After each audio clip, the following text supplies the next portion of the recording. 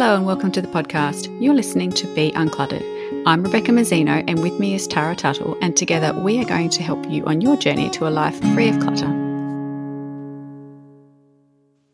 Hi and welcome to the show. Today we are going to talk about the topic of things that can masquerade as hoarding disorder. So we're talking about conditions or neurodiversities or behaviours that can sometimes look to the untrained and maybe even occasionally the trained eye as hoarding disorder. And the reason we're talking about this today is because recently Beck wrote a post on her social media talking about this, and it just went bonkers. People felt heard, they felt validated. People that had been labelled as hoarders that felt that term was unjustified had a wonderful response, or people that are around other people that they believe may have hoarding disorder gained some clarity around some of the conditions that might be leading their loved one or their friend to behave in such a way. So there was so much goodness and education in this. We thought it was worth sharing with the wider audience. So, Beck, can you tell us a little bit about the post and the response to it? Yeah, I did a post about how a lot of people will call themselves hoarders, will use the word hoarder when describing somebody else, and it's actually a lot of the time an inaccurate label because there are a lot of things, behaviours, conditions, all that kind of stuff, habits that actually can look like hoarding disorder or look like hoarding as a behaviour, but they're actually caused by something else, or they are actually something else altogether that just simply looks a bit like this, like what hoarding does on the outside. And the problem is too that, well, the term hoarder gets thrown around for anyone that is just being a bit of a bowerbird that has a tendency to keep things for too long. And, you know, we overuse the term so much, and it's not helped by the TV shows and media. But also there's this stigma attached. So not only are we kind of, putting down people that actually suffer with hoarding disorder by being really flippant about it and throwing the term around, but also then we risk stigmatising someone or making people feel less than because we're describing them as a hoarder when actually it could be something completely different. Yeah, that's right. And I mean, I've long objected, and I think we've talked about this before. I've long objected to the term hoarder anyway, and you know, technically there's a few different perspectives in the industry of this, and I've had a couple of robust discussions with my colleagues and peers about this because I have quite a strong stand against people using the word hoarder, but I don't actually have a strong stand against people using the word hoarding with a lowercase h, because it's actually a word that we use. It's a behaviour we all do. It's a behaviour animals do. It's a real thing. You know, we hoard things. It's a proper word that is not necessarily associated with a mental health disorder. But when you actually change it to a label of a person, that's when I object. And some people will object to the use of the word hoarding with a lowercase h as well, but I don't. I certainly don't, because it's a real word and it's in the dictionary. But as far as labelling a person, I do have a problem with it, and I get very loud about that. So I'm more in favour of using a person-first language, so saying a person who hoards or person who has hoarding disorder. And so that, like, you know, just like you were saying, there is some stigma attached, and people are not their behaviour. They are not their mental illness. They are a person who has a mental illness or a disability or whatever. And again, you know, this whole person-first language is all up for debate anyway, because there are some areas where it might be used, for example, in disability or in mental health, where some people with those labels are owning it and reclaiming it. And so autistic is one of those. There are some people in the autism circles who don't like the word autistic, don't like being called autistic, don't like to use the word autistic. And then there are others that are happy to be called autistic, and other people that prefer to call people autistic if that's what they choose. So there's lots of different perspectives on sort of person first language in the whole area. But as far as hoarding disorder goes, that's my stand. I'm in favour of person first. And if somebody wants to call themselves a hoarder, I will not tell them not to because they can choose their own labels. But I will always defer to person first language unless they tell me they don't like it. So that's where I stand. So what we're talking today mainly is not necessarily about the use of the word, but it is definitely worth bringing that up. But the actual sometimes the mistakes people make when making an assessment about somebody and the cause of their living environment. And I see so many people who will say, oh, such and such said I'm a hoarder. My husband's a hoarder. My husband said I was a hoarder.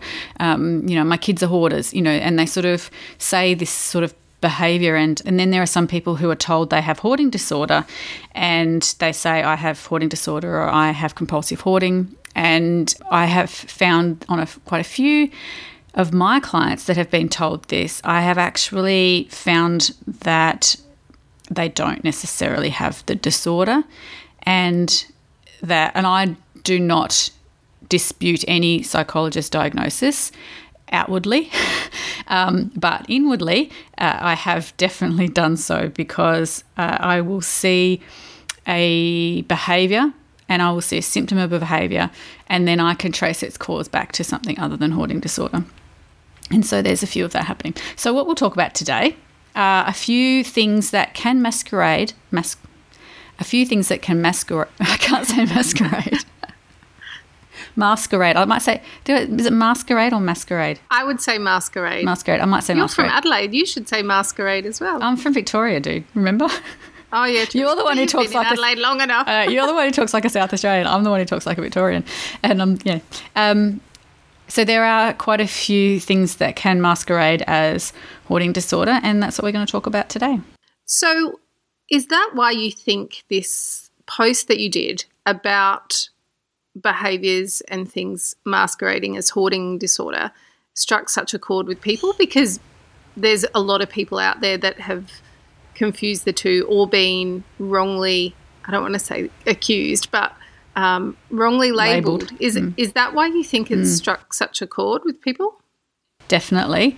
A large percentage of my social media followers are neurodiverse, and it definitely struck a chord with them because obviously a lot of my followers have lots of stuff, and so it helped them just look at things in a different way. And those that either know people who are on the spectrum or know people who have ADHD or any of the other things that we're going to talk about today, they felt that I guess they felt like there was just a bit of a relief that perhaps they're not quite what they thought they were, and they didn't maybe need to be so hard on themselves, maybe. And that's where the stigma around hoarding disorder comes into it. If there was no stigma around hoarding disorder, people wouldn't be relieved at not being labelled a hoarder.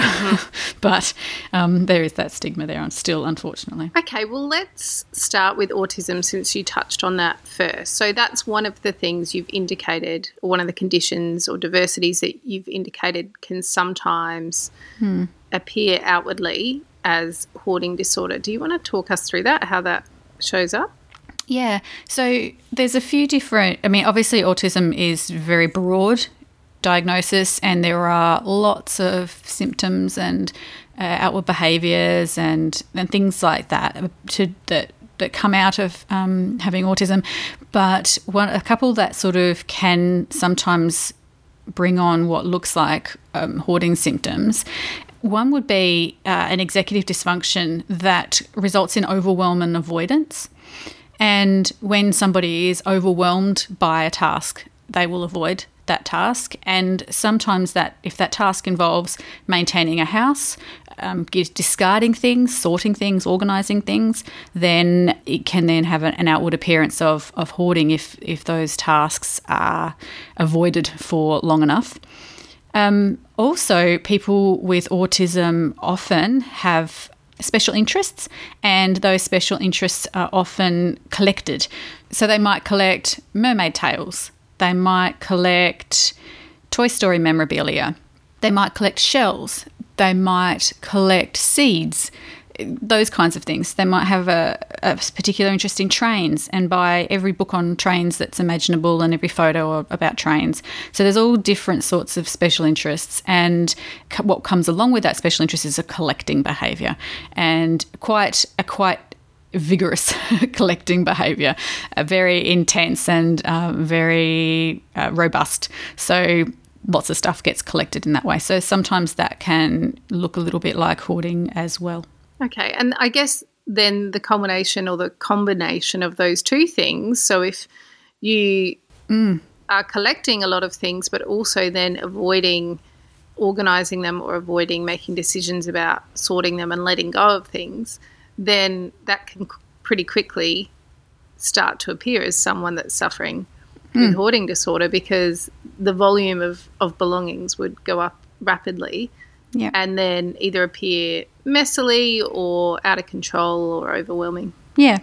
And actually another one with autism is sensory issues. And when somebody has sensory issues, that can cause some avoidance as well. And so I have one client with autism, and her social worker and her psychologist sort of thought she had hoarding disorder. And she was a bit worried about that because she knows, intellectually that it's a very difficult condition to recover from. And after a couple of sessions, she was expressing concern about this. And I said to her, you know what, I actually don't think that you have hoarding disorder at all. And she looked at me and she said, why? Why do you think that? And I said, okay, so you've got autism. We know that. That's a diagnosis that you have. Autism causes your collecting behaviours. She did have a special interest. And I said, so you're collecting that as part of, that's the autism that's doing that. And she said, yep, that makes sense. And then I said, you also get overwhelmed very easily and you avoid doing any tidying up, putting away? And she said, yep. And thirdly, she also has sensory issues. So she has a dust aversion. And as soon as something gets dust on it, she really finds it difficult to deal with.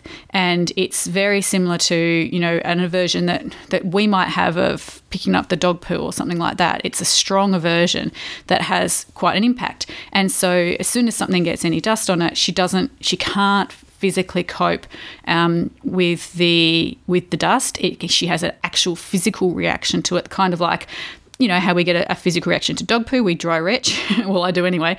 She has a physical reaction to dust. And so all of those things combined means that her house had gotten more full than what she would have liked, and she was avoiding doing any maintenance on it as well because of all of those other issues.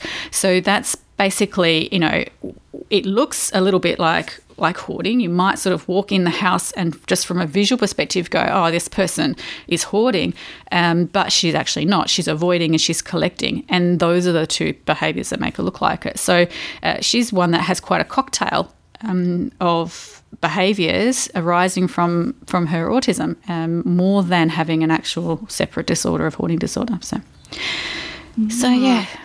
It's interesting, isn't it? So another one that you mentioned is ADHD. So can you talk us through that? How does that manifest? It's actually similar to one of autism's symptoms, is that an executive dysfunction. So a lot of people with ADHD do have an executive dysfunction that causes them to shut down and become overwhelmed and shut down when faced with difficult tasks or complex tasks or tasks that take more than one step. And so, again, maintenance of a household requires several steps to do things, and it can also become overwhelming very easily. Anyone who's gone behind in their washing knows what it's like to look at those 3 loads that need to be put away. And so you sort of feel overwhelmed, and so it causes an avoidance as well. So That's probably a very similar thing. And if you have autism and ADHD, then you're going to possibly have those symptoms quite strongly. Not everyone has the same symptoms with every condition, but, it's there for a lot of them. It also, ADHD can cause chronic disorganisation, difficulty categorising, which is what hoarding disorder, one of the symptoms of hoarding disorder is a difficulty in categorising. So there can be a mistaken identity there. ADHD can also cause impulsive behaviours such as impulse buying. So that can also look a bit like hoarding disorder, because one of the symptoms of hoarding disorder is compulsive acquisition. So people with ADHD might be doing that as well. So again, you put all of those things together and you've got something that looks quite similar on the outside to hoarding disorder. Okay. And can you talk to us about depression? Because this is a big one, and this, quite often coexists with other conditions as well.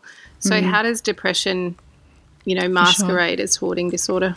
Yeah, I mean, depression, one of the two main symptoms of depression that cause clutter issues are decision-making anxiety and low motivation. So the first one, decision-making anxiety, when you have depression, quite often decision-making anxiety comes along with that. And what seems like a simple decision, what would have been a simple decision for you without the depression, and what may one day again be a simple decision for you without depression, is pretty much impossible to make when you have it. So it can be a decision about, whether to put something in the recycling or in the bin, and that becomes completely paralysing, and the decision is not made at all because it just can't be made. So I recall you telling me a story at one point about when you were driving in Adelaide and not being able to make a decision about which road to take. Do you want to tell us? Because I think that story is really insightful about what's going on when you're having trouble making decisions based on depression. Yeah, so I had postnatal depression after my second child, and I remember being in the car with the whole family, and I was driving and Mick was in the passenger seat, and where we live is almost directly east of the city, and there are 3 major arterial roads into the city that we could take. We're kind of right smack bang in the middle of all of them. The middle one, which is the closest one to us, is often the one we don't take, and we will take one of the other 2. And we were actually on the middle road, and I just kind of must have gone into autopilot and just driven down that way. And we got to the lights going in the direction of the city, and I sort of had a thought, maybe I shouldn't take this road. It might be busy. Maybe I should go down to Kensington Road. And so I said to Mick, should I stay on the parade or should I go down to Kensington Road? And he said, it doesn't matter. And immediately I started to panic. And I said, well, can you just tell me which way to go, because I want to make sure I go the right way? And he said, it honestly doesn't matter. And I just burst into tears and I said, you have to just tell me which way to go, because I can't decide whether to turn left or to go straight ahead. You just have to tell me. And so he said, just keep going straight. It'll be fine. Doesn't matter. But but he told me to go straight, and I just needed someone to tell me because I could not make that decision. And looking back now, I make that decision a billion times a day easily because I don't have depression anymore. But when I did, oh man, that was tough. Yeah, and that's the thing. Most people that listen to this podcast will have at least, hopefully, attempted to declutter something in their house or let something go, and that decision is hard enough, I think, at times without depression, without any other factors influencing you. Trying to decide, will I need this again someday? Oh, but the money I spent and the waste and all of that is a hard enough call when you are free of any other influences. So if you add depression to what is already, a tough task, then you can imagine that letting go of things for people suffering with depression is just too hard. It's a too hard basket. So it's much easier to be left undone. And then, and not just letting go of clutter, but also decisions about cleaning and maintenance and that kind of thing. So those things can pretty quickly escalate to start appearing as a hoarding disorder or something along those lines. So, you can see how they're kind of interlinked. Yeah, definitely. And then the second symptom of depression that has an effect on clutter levels is a lack of motivation. And, anyone who's had depression before knows it's hard to get out of bed a lot of the time, let alone carry on normal daily activities. And so if you've spent 6 months not doing any housework, then the house is going to be untidy and it's going to be full and it's going to possibly be a bit dirty as well. And so, I have a lot of people sort of will look at a situation, and I've come across them before, like tenancy practitioners or social workers or whatever, and they've said, this person's hoarding. And 10 minutes into the conversation with the person, I'm like, no, they're not.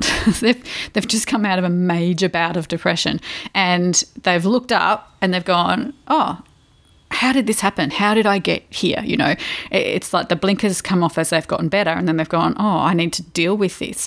It's not that actually that they've been hoarding at all. There's no active behaviours around hoarding there. It's all just passive neglect, I guess, of the environment, which has been caused by the depression. And so given depression is one facet of bipolar disorder, how does that work then? Is that something that commonly shows up as well? Yeah. So in depressive episodes, when people have bipolar, they can do exactly the same thing. So things can just get left and it all builds up, and then it can sort of look a little bit like perhaps that person has been hoarding when, they've just been avoiding more than anything. And then with bipolar as well, you've got another effect that would be sometimes during mania episodes, people will make impulsive purchases. So they'll go on shopping frenzies and shopping sprees and collect a whole lot of stuff. And so that put those two together, and that can also look a bit like hoarding as well from the outside. Now, one of the things you mentioned was OCD. This was in your post. And straight away, to the untrained eye, including mine, you might think, hang on, OCD is usually about cleanliness. They would be the last people I would expect to have cluttered houses, let alone be mistaken for having hoarding disorder. So how does OCD sometimes look like hoarding disorder? How does that show up? This is a really interesting one, because that is a really common misconception about OCD, is that its major symptom is cleanliness, and that's not the case. There are definitely some people with OCD that have cleanliness as their symptom, or a need to compulsively clean things or arrange things. So definitely some people would have this, but it is not for everyone. It doesn't happen with everyone, and there are different types of OCD. There are different compulsions that come with different people. So the compulsions are very individual, and they're very related just to that person. And some of them can be grouped largely, like some behaviours are repetitive behaviours, like switching the light switches on and off a certain number of times, turning door handles a certain number of times, those kinds of things. So that there are a large subset of OCD sufferers that do that, the number-based behaviours. Then there are some that, like I said, do the cleanliness-based behaviours and the arranging and the sorting-based behaviours. But then there are others that have different behaviours again. And one woman that I worked with once had her OCD symptoms were around the housework, and she had to perform certain steps in her housework routines according to the compulsions for the obsessive thoughts to go away. She needed to carry out these certain compulsions, and one of them was around washing the dishes, and the dishes routine that she had to follow through those compulsions in order to make the obsessive thoughts go away was like a 5-hour dishes routine. So there was different phases of rinsing and categorizing and grouping and washing, and then repeating, certain steps that actually made it a really long activity. And so, I think anybody out there listening, if I told them to go and do the dishes and they knew it was going to take them 5 hours, they would say, no, I don't have time. I don't have time to do the dishes today. I'm not even going to start that. I think I'm going to be standing at the sink for 5 hours. Exactly. And so then when there are compulsions that take up a large amount of time, then they are avoided being undertaken at all. So it's like, well, I can't do that task because that task is going to take me too long, or it's going to cause me too much inconvenience, or it's going to make a big mess, or whatever it's going to do. So I'm not going to do it at all. And so then that can end up looking like squalor, which can be mistaken for hoarding, and so forth. And some people suffering with OCD also have that tendency to make things just so or just right, don't they? You know, it's almost like a compulsion around perfection or things being exactly such. There's like I said, there's that arranging thing which is related to obsessive thoughts. So like something bad will happen if I don't have the pens lined up straight. So that's kind of an obsessive thought-related OCD compulsion. Then there is this other OCD, which one of my clients has, which is called just right OCD. And just right OCD is actually more feeling than thought-based. So normally there is an obsessive thought, like my family will die if I don't switch the light switch on and off 8 times. So there's that kind of thought based around which prompts the compulsion. And then with just right OCD, it's more like a feeling that something isn't right and they have to make adjustments until it feels right. The only problem is they don't know what right is until they feel it.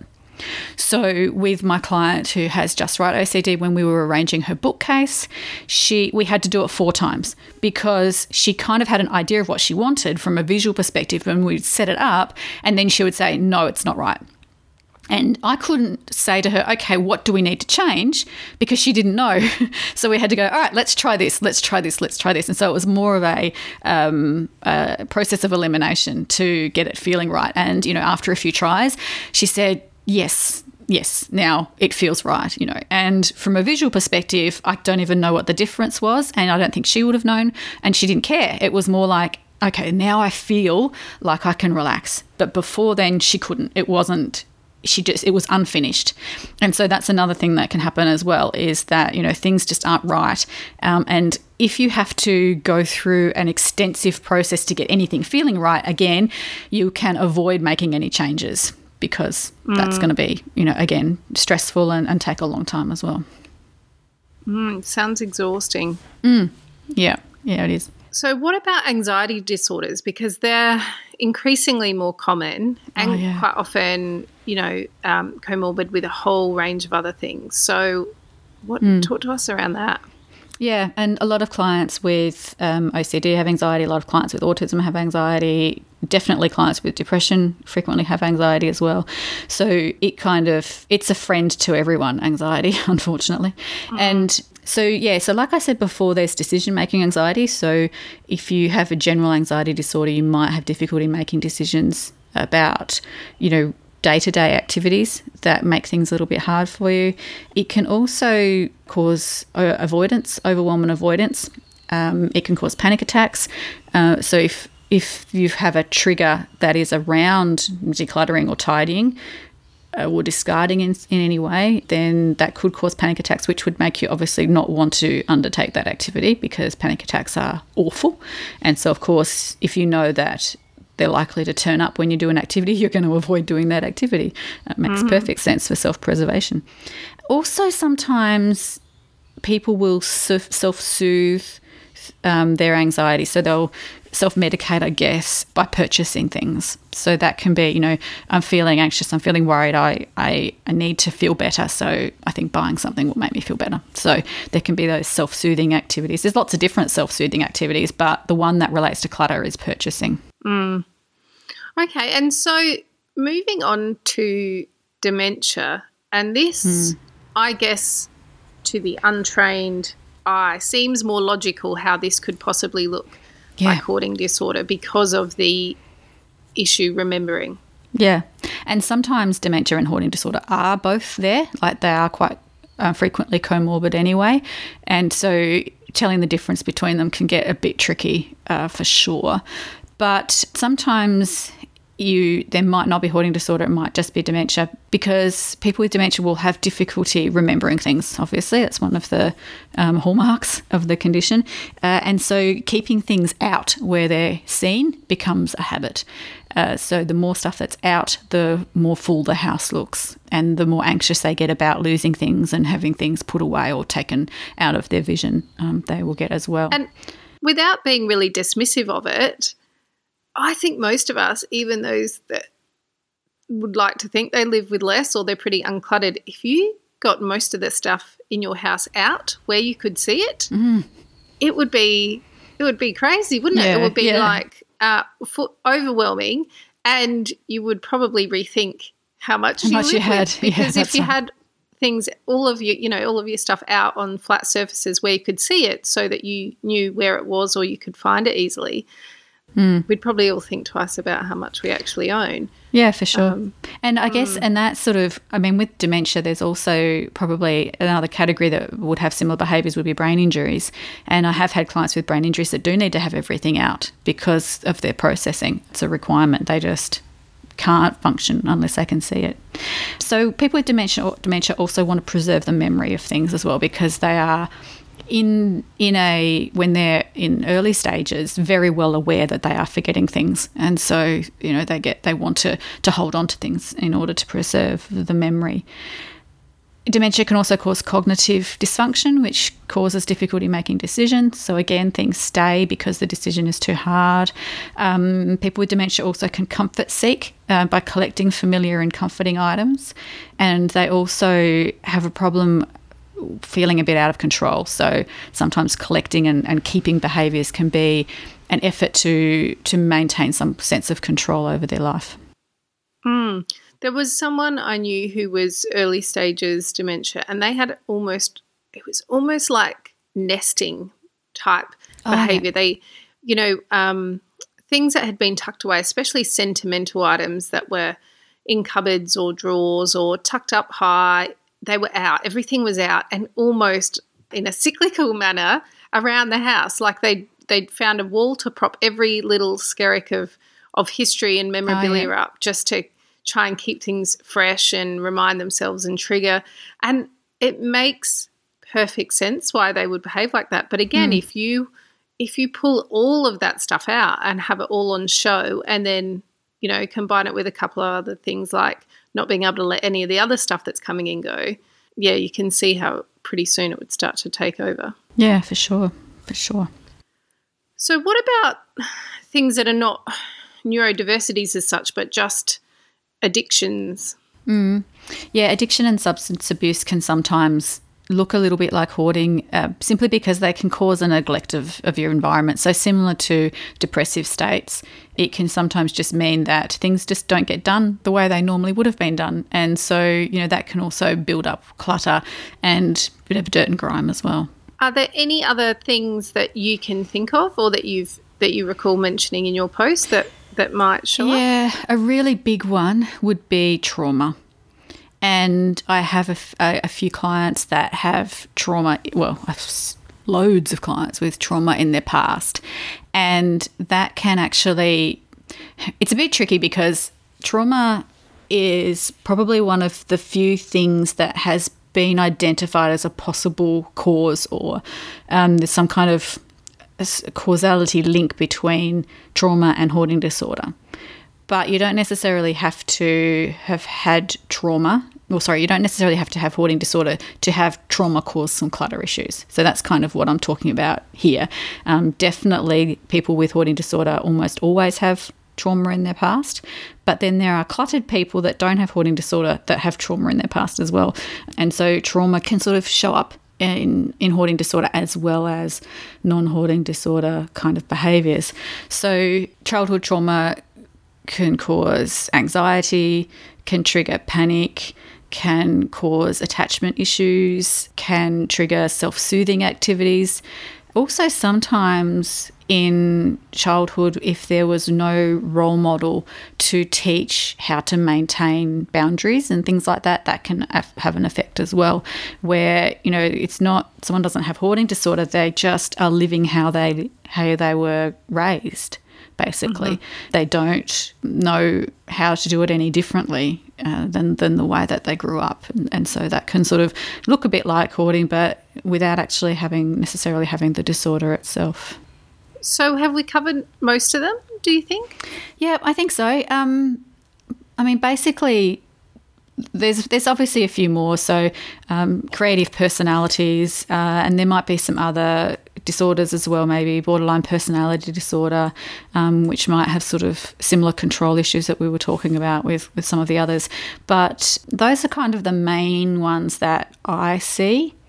And like I said, there's also the possibility of brain injury as well that can pop up as well with some of these. But I think really it's just basically that the point is that these hoarding behaviours and unclean living environments can come from many possible sources, and it is important to not dismiss a certain behaviour as being caused by just one thing. I have lots of clients with several comorbid conditions, and to dismiss the complexity and the overlap and the grey that sits within that means that you could possibly miss out on some treatment. And that's sort of what worries me, is that if they sort of say, oh, this person has hoarding disorder, and it's actually their autism, then they're missing out on some therapy and some possible, even if it's just understanding, like they're just missing out on being understood and being accepted for who they are. It's like, okay, so you have autism, that means you do this, and that's cool because that's what people with autism do, and that acceptance is something that, I think can mean a lot to somebody, and it can help them learn how to manage their behaviours because they know what angle to attack it on. And also, hoarding disorder has very few proven treatment methods and options. And so it's kind of like, oh, well, let's just keep them safe kind of thing. So depending on what it is that's causing your condition, you could be, like I said, missing out on treatment. If you have ADHD, there is medication that can help you with ADHD. And if someone says, oh, they're just a hoarder, are you going to be missing out on some treatment?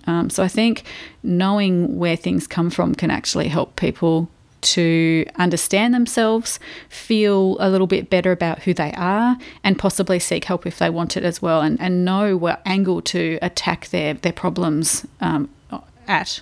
And from, I think from is the right word, not at. I think it would be, we all hope that down the track the whole stigma of hoarding disorder kind of dissolves or dissipates or goes away.